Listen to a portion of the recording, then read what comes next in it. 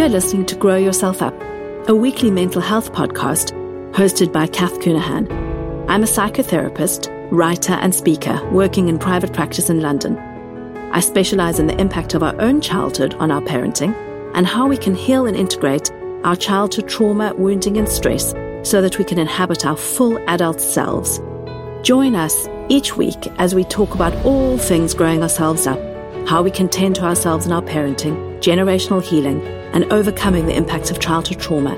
Together, we will become more self-compassionate, connected, authentic, resilient, and heart-centered so we can live our own full and beautiful lives. As a listener of this podcast, you're welcome to come over and join the Facebook group. So search on Facebook for Grow Yourself Up. It's a private Facebook group of all the listeners.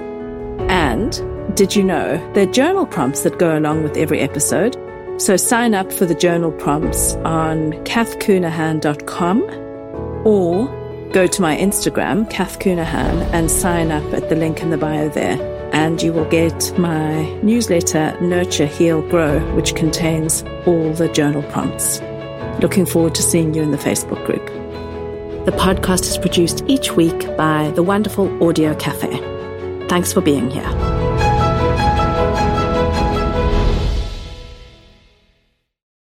Hello, it's episode 39 of Grow Yourself Up. Today, I'm joined by a guest, Yvonne Smyth. So Yvonne is a conscious parent coach and a child advocate. She's a single mum who co-parents her boys of 12 and 13, and she lives in Northern Ireland.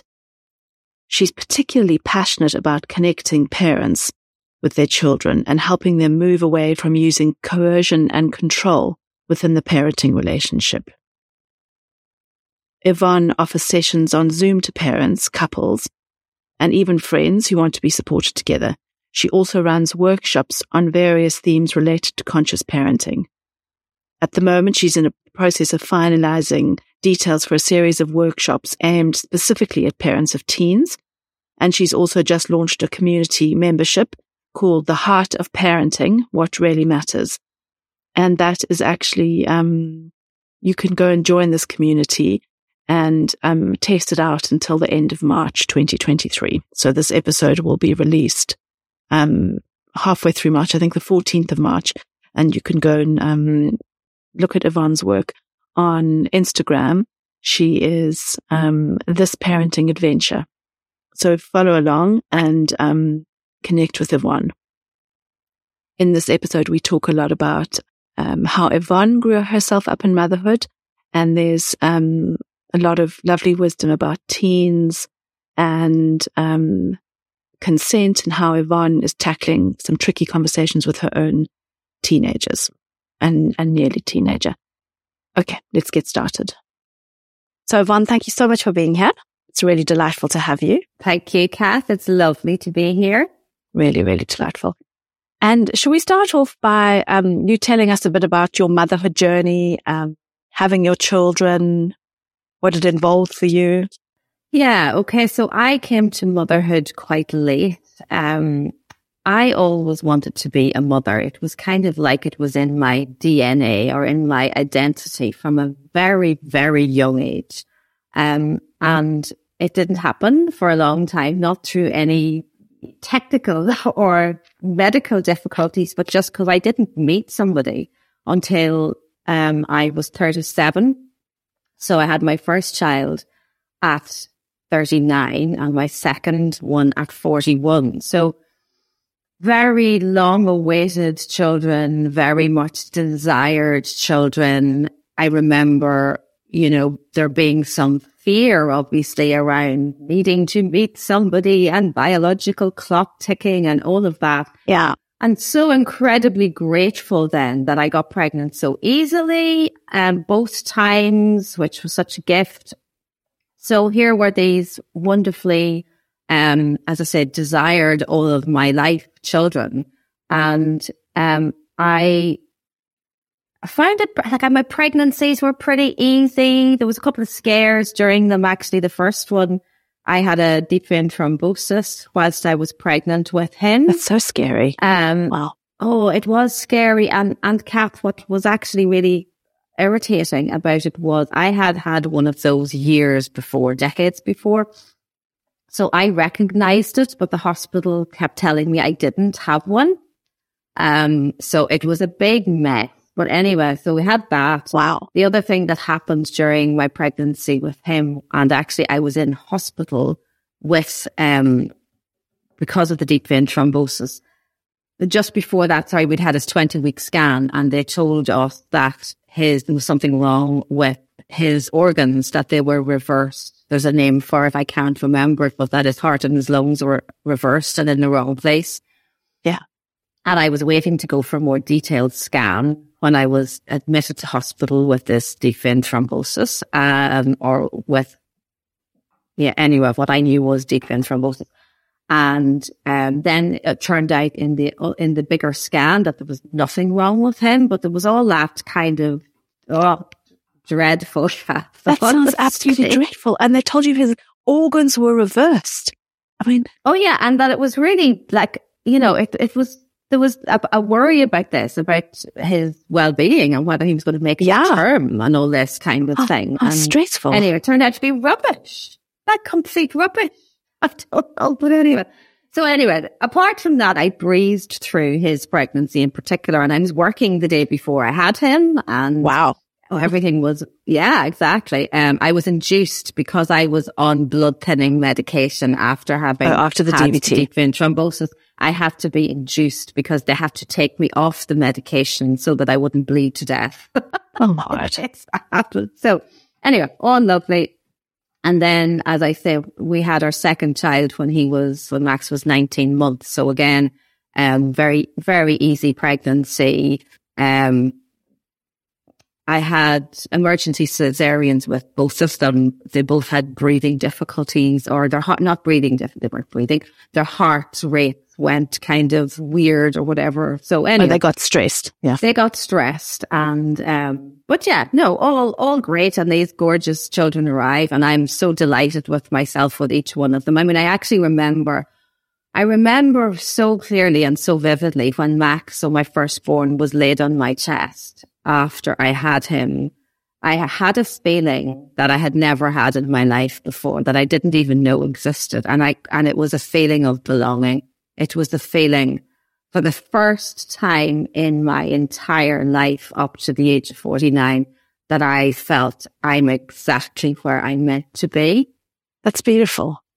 Yeah, it was beautiful.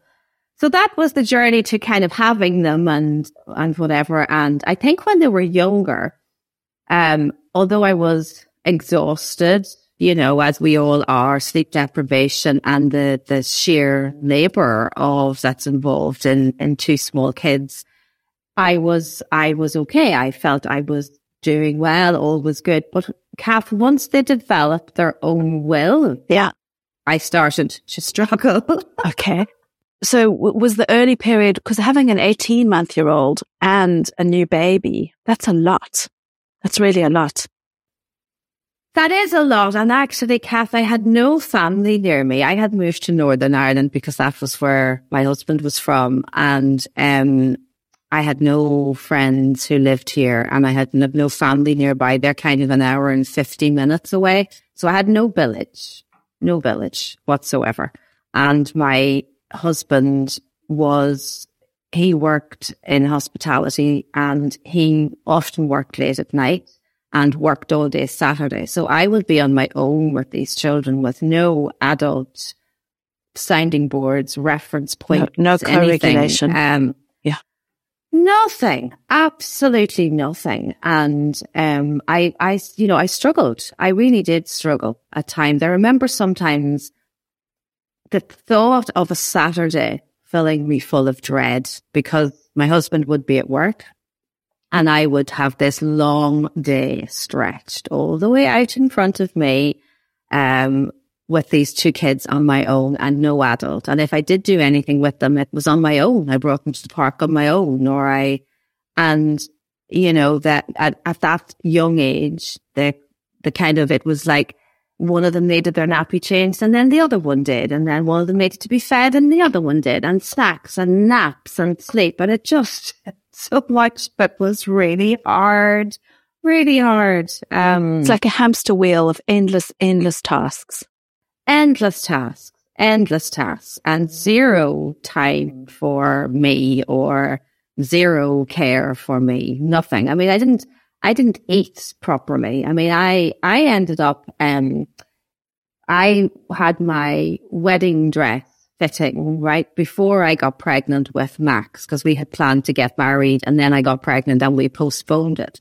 And when I went back, he was born in June 2009 and then we were getting married in January 2010. So in August 2009, so 3 months after I had him, I went to have a refitting, to get this wedding dress back on, and I had lost 3 or 4 inches off my body. At like 3 months postpartum? Yeah. Wow. So you must have been extremely stressed then and not eating at all. I was never at any. I remember eating scrambled eggs and toast occasionally, and that was about it. Wow. Yep. Okay, so when I kind of look back and think, it was all about them and nothing about me. So how have you switched that around actually? Because that's one of the biggest things that we have to kind of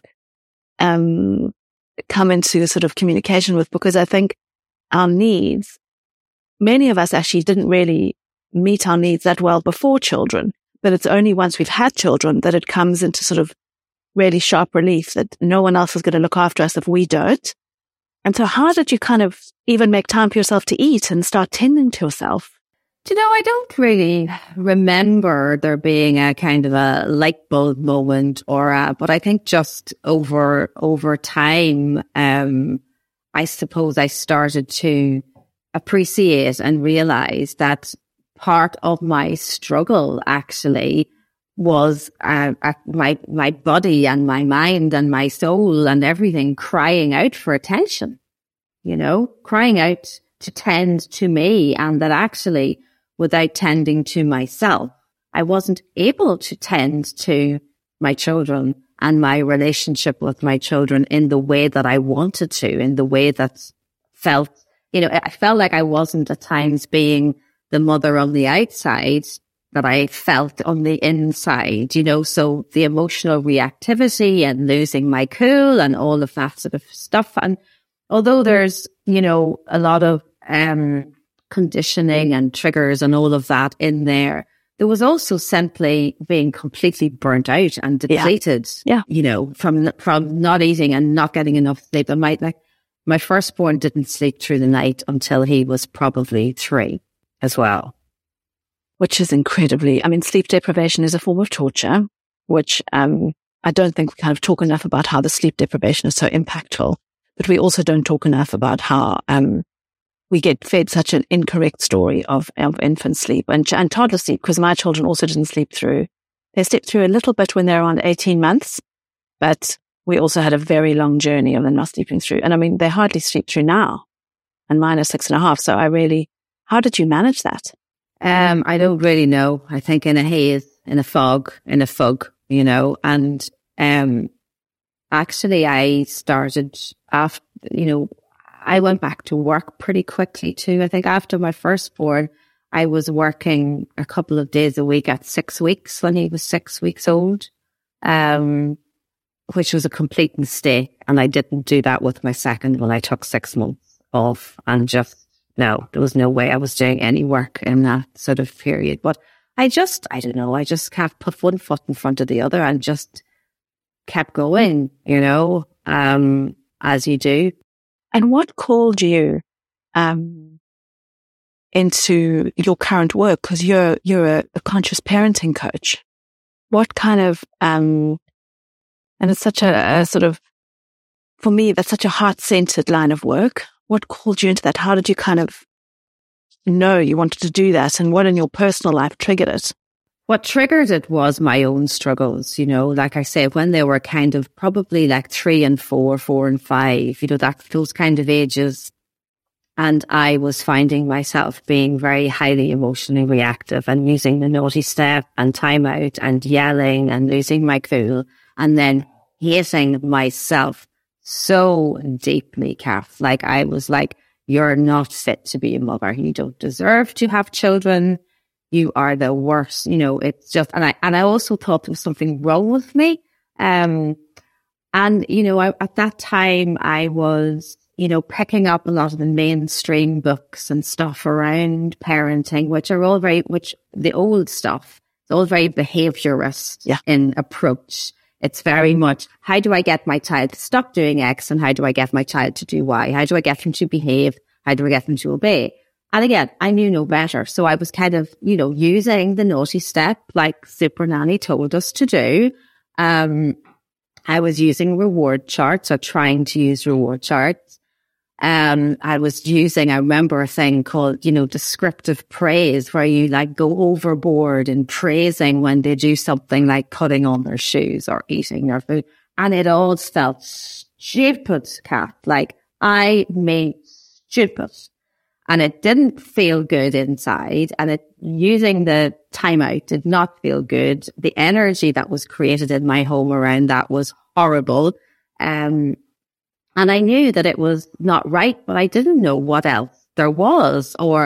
And then as luck would have it, but actually as the universe conspired in my favor, as it continues to do all throughout my journey. Yeah. I ended up doing an NLP, neuro-linguistic programming practitioner course.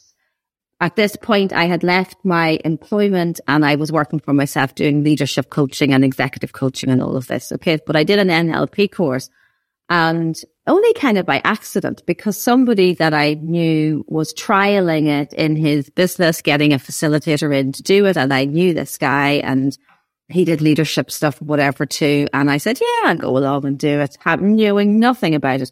And it was there that the huge light bulb went off, which was I learned that we have an unconscious.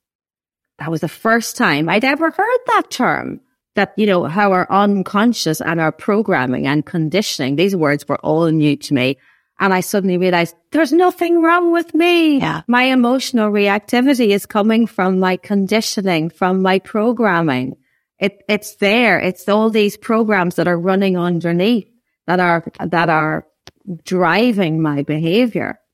And that's where it started. So that sent me down a rabbit hole of looking at the unconscious. And I came across Dr. Shefali, Conscious Parenting, and she has been my salvation, literally. So I read her book, The Conscious Parent, and felt equally relieved and equally confronted. Here you go. Hold the mirror up to yourself and do the work. Yeah. But it was a relief, you know. It was like, okay, I can do something. If I have to work on me, I've been asking the wrong questions, as in, how do I get my child to do X and how do I get them to stop doing Y? And turn it around and go, why is X and Y bothering so much? And how can I work on me to release myself from the narratives that I'm making up and the stories that I'm layering on their behavior and what I'm meaning the meaning I'm adding to it about them, the meaning that I'm adding to it about me, that I'm a bad mother, all of this. So that was where I started. So really it was my own journey. So I kind of read that book. I listened to all of every piece of content I could find on YouTube at that time. That was kind of before podcasts were really such a thing. And I did one of her courses. And can I just say something here? I wanted to say to the listeners what you're describing about emotional activity, and you didn't actually use the word rage, but this is, when we experience rage, we often think there's something wrong with us. And because there's so much stigma generally about that and about female emotion, we shame ourselves so much around it. And I think I really want to highlight for everyone listening that what you talked about the unconscious, we all acting from that. And our rage is a lot about what we learned was safe as a child. And so all those implicit memories in our bodies get triggered so much by our children in ways that we would never, ever have known about until we had children. And so I had a lot of rage as well. And I really think it's important that we talk about this because we we can't like de-shame things if we keep them in the dark. So I'm so pleased that having rage does not mean there's something wrong with us. No. And actually, yes, rage. I felt rage for the first time in my life. I'd never raged as an adult before. Never. And that's why I thought there was something wrong with me. I thought I had a chemical imbalance in my brain or something. I genuinely thought, because I had never raged as an adult ever. And here are these two children that I adored, that were so long awaited, that were just the most amazing boys. And the rage that would boil up inside of me and overflow scared the shit out of me as well. And it almost made me think sometimes, you need to be away from these kids. Yes. I also have felt like that at some points. Yeah. And how did you, so do you want to talk a bit about rage? Do you want to talk about where you are now with them? What feels kind of, how did you kind of make sense of your rage, of your specific rage story? Because each of our rage stories is a lot about our origin stories, actually. Yeah. I think I made sense of it by realizing that the conditioning, the programming, the stories that I had internalized around how children should be, and, all the shoulds and all the things that are good and bad and right and wrong. And it wasn't just conscious parenting, but, I kind of, the whole kind of gentle parenting, responsive parenting, attachment parenting, I kind of dug into all of those places. Yes. And it wasn't just the kind of conscious parenting element, but it was also learning things like little mantras that stick with me and have stuck with me for years, like all behavior is communication. Yes. Like I find that so helpful. It's so simple, but it's so helpful. It's like your child is behaving in a way because it's telling you something. They feel uncomfortable about something, or they feel overpowered, or they're just hungry, or they're tired, or they're bored, or they're overstimulated, or, so that, and even, things like my child is having a hard time. They're not giving me a hard time. They're having a hard time. And really, when I came to understand that whole thing about all behavior is communication, I think I got that from Gabor Mate, I think, and how our job is to look beneath the behavior and connect with the struggling child that is there. And I think also for me, a lot of it was about seeing my own struggles in them too, and being able to connect to my own inner child through connecting to them as a child and seeing where I did not have my needs met. Yeah. At times as a child, my needs to feel seen or heard or validated or understood, and how, I, got to flip the script on that actually and give to my children what I didn't have. And, you mentioned the word expectations earlier. Yeah, all expectation, the walls of expectations had to crumble everywhere. So, I had to create a completely new relationship with the word expectations. I had to, the expectations had to go, and an understanding that I feel a lot of the time, Kath, that we have completely unreasonable expectations of children. We expect them to be able to regulate their emotions when we can't flipping regulate our own. No, exactly. I think you're absolutely right, Yvonne. And I love the two mantras that you said. First of all, thank you for highlighting those, because I think those are two of the best mantras. And we have completely unrealistic expectations of children, and that they will, in many cases, behave better than we do. That they will be calmer, better regulated, more able to contain themselves, when literally many of us cannot contain ourselves. And I think that the opportunity to look at how our own unmet needs in our childhood trigger our rage and how we can reparent ourselves through that. I think, in fact, rage is one of the most rich places of healing for us in many cases. Because we can't just continue to rage and rage and rage. We have to actually kind of alchemize it. And this is what you're describing, how you did that. And then how did you transition that into your career? Because it sounds like the richness of your personal life really informed that. Yes, absolutely. So in 2000, I was working for myself, as I say, in the kind of leadership and executive coaching space between 2013, I think, and 2018. And then my husband and I separated in 2018. And I had already, I think at that stage, maybe set up some social media around this parenting thing. And I had it in my head that sometime I maybe wanted to segue into coaching parents rather than doing executive and leadership coaching.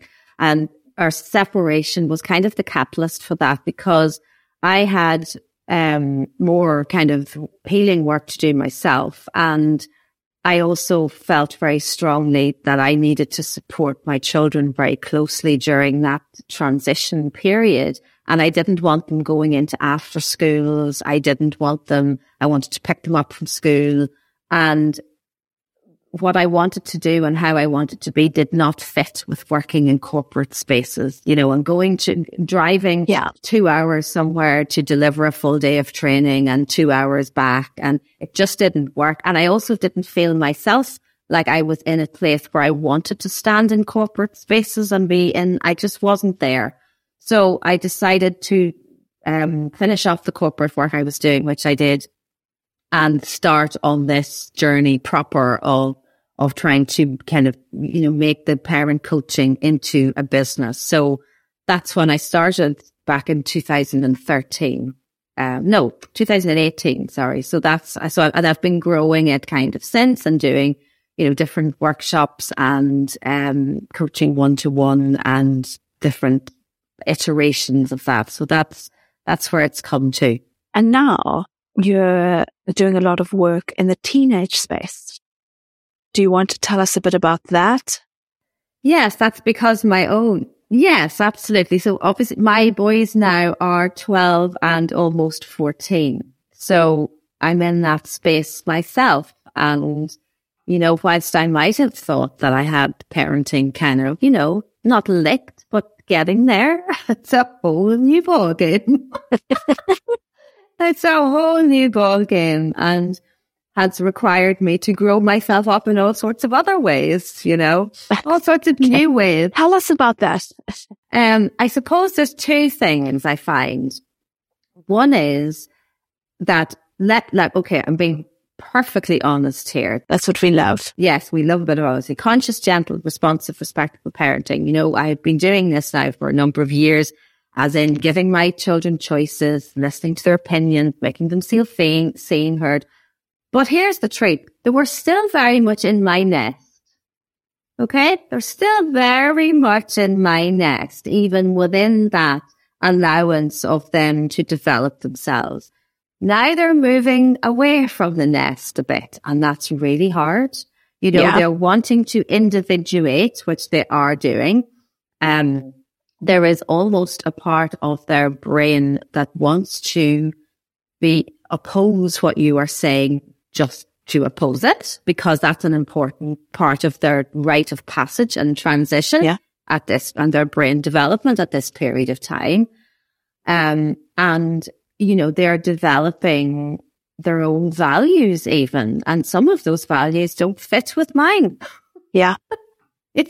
So even something as simple as, how they spend their time, and, gaming is a big thing, and particularly for boys, or for my boys anyway. So, and that's not something that I value hugely. And something like reading, I'm an avid reader. I've been reading since I was a very young child. I've been reading and reading. That's been kind of who I've been my whole life. And I believe it's something that's really good for us and beneficial, and teaches us empathy and perspective and language and everything. And my boys have been great readers as well. And now one of them has stopped reading. And it's that's hard. That's really hard. Yeah. to try not to cajole him into reading, because one of my values is reading. Yes. And also what you said about there may be a part of him who's just not reading because you love it so much, even though he might really love to read. But the point about what you said about, I think you said individuation, but that process of separation, individuation, and differentiation that happens so much in the toddler years then comes around again in the teen years, doesn't it? In a kind of supersized way. It does. And actually, I'm glad you mentioned toddler, because what also comes around, it's like having a toddler brain in a teen body. And this is also where expectations kind of come into play too, because you have, children who look, more mature, who are starting almost to look like adults. Yes. But what's happening in their brain is their brain has gone to mush, and their brain is going through such a transition at this period of time that they're back to being impulsive again. Yeah. Like they would have been as toddlers. And, they want to do risky novelty. All of that is a very important part of their development too. So yeah, it's always in some ways like they've gone backwards. Their brain is going through this massive reorganization. And, so I kind of had to learn about that, for example, so that I can have empathy for them. And actually, I talked to them about that. I talked to them about how their brain is literally going through a reorganization. I have explained it to them in the sense of, imagine that you were having your whole house renovated and there were walls coming down and, you don't have access to maybe parts of your home for a period of time, and you're living in the middle of it. How frustrating that would be, and how stressful that would be, and you can't find things because they're not in the places that they usually would be, because sometimes like kids can't find the words for things that they could do before. Like I can see that, their brains are just in a different place. So yeah. So, understanding that, so that's, that's, and kind of allowing them to kind of step out of your nest a little bit. And there's some grief involved in that as well, Kath, So much grief. So much, grief in that. And and having to then use different kinds of, approaches to maintain and sustain a connection with them, which is very much about getting into their world and joining them in their world, less than expecting them to be in your world. And if that means looking at TikTok videos and talking to them about all this sorts of, the things that interest them that really don't interest me at all. Yeah. But if I'm not interested in what the fact that they're interested in it and show some, well, then I just lose the connection with them, because I can't just play Lego with them anymore. There is no Lego. No one cares about Lego anymore. Nobody cares about Lego anymore. And I suppose the other area that I've had to grow myself up hugely in at this stage is around intimacy. And, I grew up in Catholic Ireland, which brings with it, I had no guidance personally. So I grew up with embarrassment and discomfort and shame around conversations around intimacy or pleasure or... I've also got Irish Catholic background. Yes. So you know where I'm coming from. I know where you're coming from. We had to go to confession. Oh, God, yeah. And I'm just like, what on earth are we doing to children doing that sort of thing? Anyway, so yes, I understand the Irish Catholic thing. And I think that there's nothing in that about sex being something pleasurable. No, it's not. To be able to enjoy it. No, and there's no conversation. As I say, I had no guidance, and I ended up, when I started my own, road of being in intimate relationships, I had no skills. I felt uncomfortable a lot of the time. I didn't have any language. I didn't know how to ask for my needs to be met. I didn't have anything, and I felt really at sea an awful lot of the time. Got myself into lots of situations that I would prefer people to avoid getting into. And I do not want my children growing up with any amount of shame around this. I want them to have a whole new conversation. And I also want them to grow up as healthy masculine, not toxic masculinity. I that as far away from this as possible. So I have, but again, I talk about how the universe conspires, in my favor. So as it so happened about a year ago or last year at some point, I started kind of seeing a lot of maybe posts on Instagram where people talking about masculine and feminine energy. And I had seen this before, but I had never really, gone into it. So I became really interested in it, and I started listening to podcasts, and I did a course about masculine and feminine energy. And I then read some books, and little did I know at the time that what I did then is kind of needed now with my kids, because what I did in that was I de-shamed myself around the whole thing. I learned all of this about really intimacy being a soul connection and the beauty of that soul connection. And I've got to a completely different place personally, Kath, around intimacy and pleasure and all of this wonderful, wonderful stuff. Stuff is a silly word, but anyway. And as it happens, the universe obviously sent me in that direction, because now my kids are at a place where they're starting to talk about girlfriends and their friends having girlfriends and this and that and the other. And I am able to speak to them without any shame. I am able to have conversations with them where I don't feel uncomfortable and I don't feel embarrassed and I don't feel shame. And I feel very capable of having these types of conversations with them. And yeah, we have had lots of spicy conversations already, and they're only 12 and 13. And, they turned around to me and said, Mummy, I love how comfortable we are having these conversations with you, and it's like, that just is like heaven to me. Yeah. What a gift. I mean, what a huge gift you're giving them. Yeah. Well done.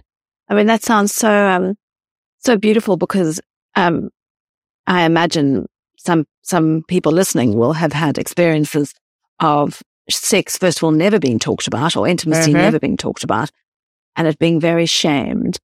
And so then you grow up thinking it's not something to enjoy, it's just something to be endured. I mean, there's so many layers of dysfunction that get layered into that. And being able to have, and then if anything bad happens around it, or you get yourself caught in a situation, then there's so much shame about that no one talks about it. And I think particularly in the teenage space, being really open and honest and having conversations around even advocating for your needs. Like, you might want to sleep with someone, but is it actually what you want? Is this going to meet your needs for emotional connection? Or is this just because you feel peer pressure? And having that type of openness around, all of it, and also getting away from that idea about you shouldn't be having this because you're young. Like, that's their decision in some way. Yes, exactly. And I mean, they're going to learn about stuff anyway. And it doesn't matter how many parental controls you put anywhere. That means nothing in this. They're going to learn stuff from peers. They're going to learn stuff from what they see online. They're constantly being bombarded with messages all of the time from everything, from everywhere they're being exposed to anything. Yeah. So I want them to learn this stuff from me. And it's like, so I have to be there, and I want them to learn about respect and, I was going to say consent, but I'm kind of moving away from that word consent, because it's a very legal term. And to me, the word consent almost still implies doing to. So I've replaced that with mutuality. Okay. So mutuality. What a lovely word. Yeah. Yeah. And like, we had a conversation, just as an example, because people like examples, last week about kissing. Okay. So a very simple conversation. So is it not more about what both people enjoy, and it's an exploration, and it's, and it's like, that's like, that's a very simple thing, but it just shows you they pick this stuff up all over the place, and they think that this is what you should do and this is what you shouldn't do. And it's that performance thing coming in even at that age. And it's like, no, let's talk about what feels good. Let's talk about what feels good to each person. Let's talk about, the delight of exploring each other, and, the joy in that, and the pleasure in that, and the normalcy of that. Let's have those conversations. And I know that so many parents find this difficult. Like there's a me of only a few years ago that would have found these conversations difficult. It is really difficult. And I think I love the use of the term delight, because we can delight in the people we want to get to know and kind of delight in that exploration. But there's never an exploration of do I like that? And does that fit for me? So having that sort of conversation with them where you're modeling that they're important and that they can take time to develop their own preferences just will ripple across everything in their whole lives. I find that so touching. Yeah. And I mean, I was in to tell them a personal story, you know, which they, of course they love, you know, of being on a date a couple of years ago and the most awful, rotten kiss that I had and how I wanted to wash my mouth out afterwards, you know, and they were rolling around the place laughing, you know, with it. So, yeah, you know. Oh, that's wonderful, Yvonne.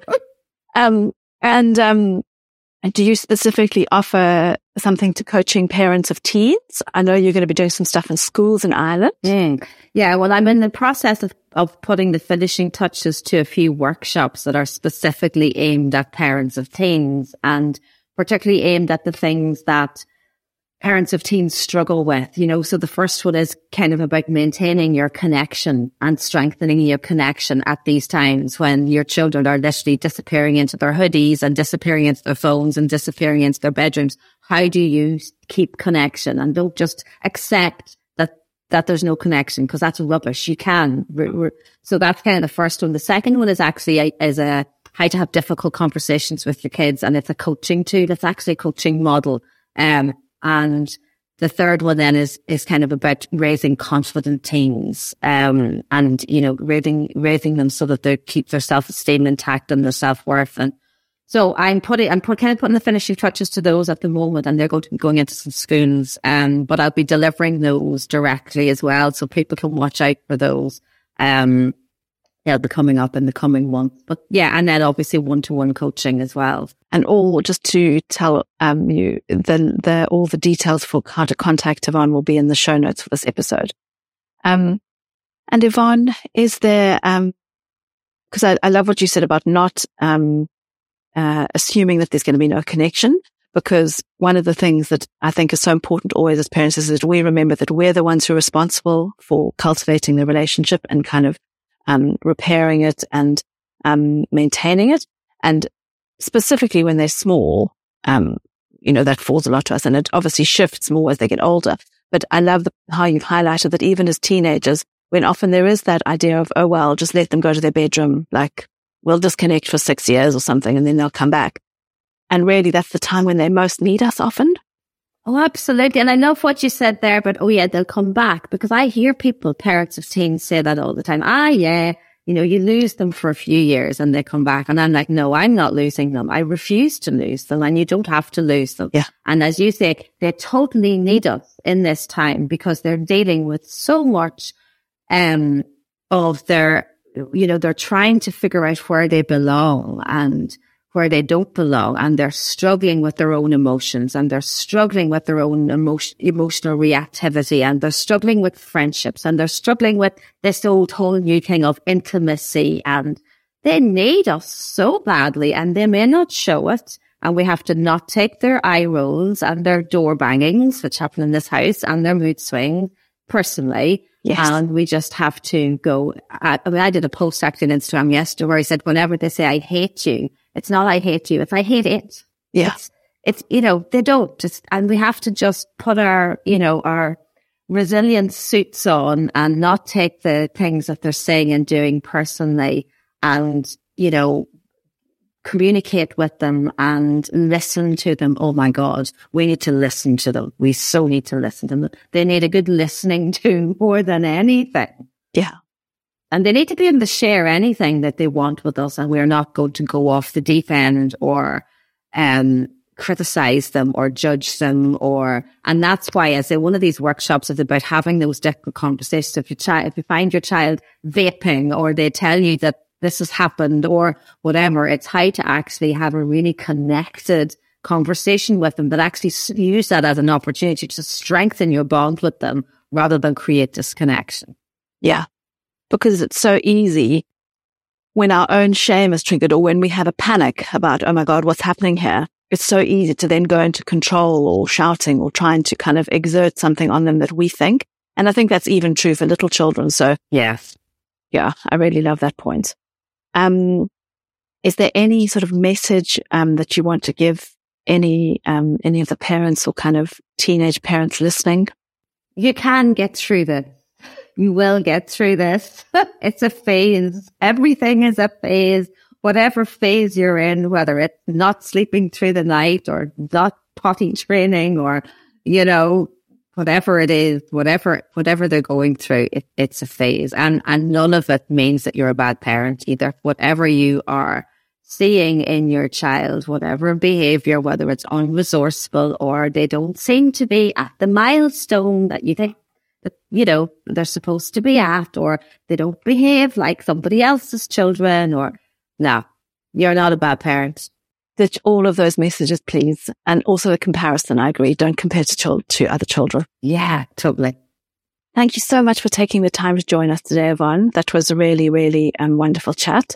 And people, you can go and follow Yvonne on Instagram. She's called This Parenting Adventure, and all the other details of her courses will be in the show notes.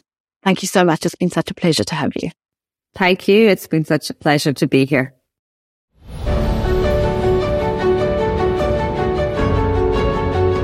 You've been listening to Grow Yourself Up, hosted by Kath Coonahan. We'll be back next week with a new episode supporting you to better understand and tend to yourself for more heart-centered, connected, authentic, and resilient living.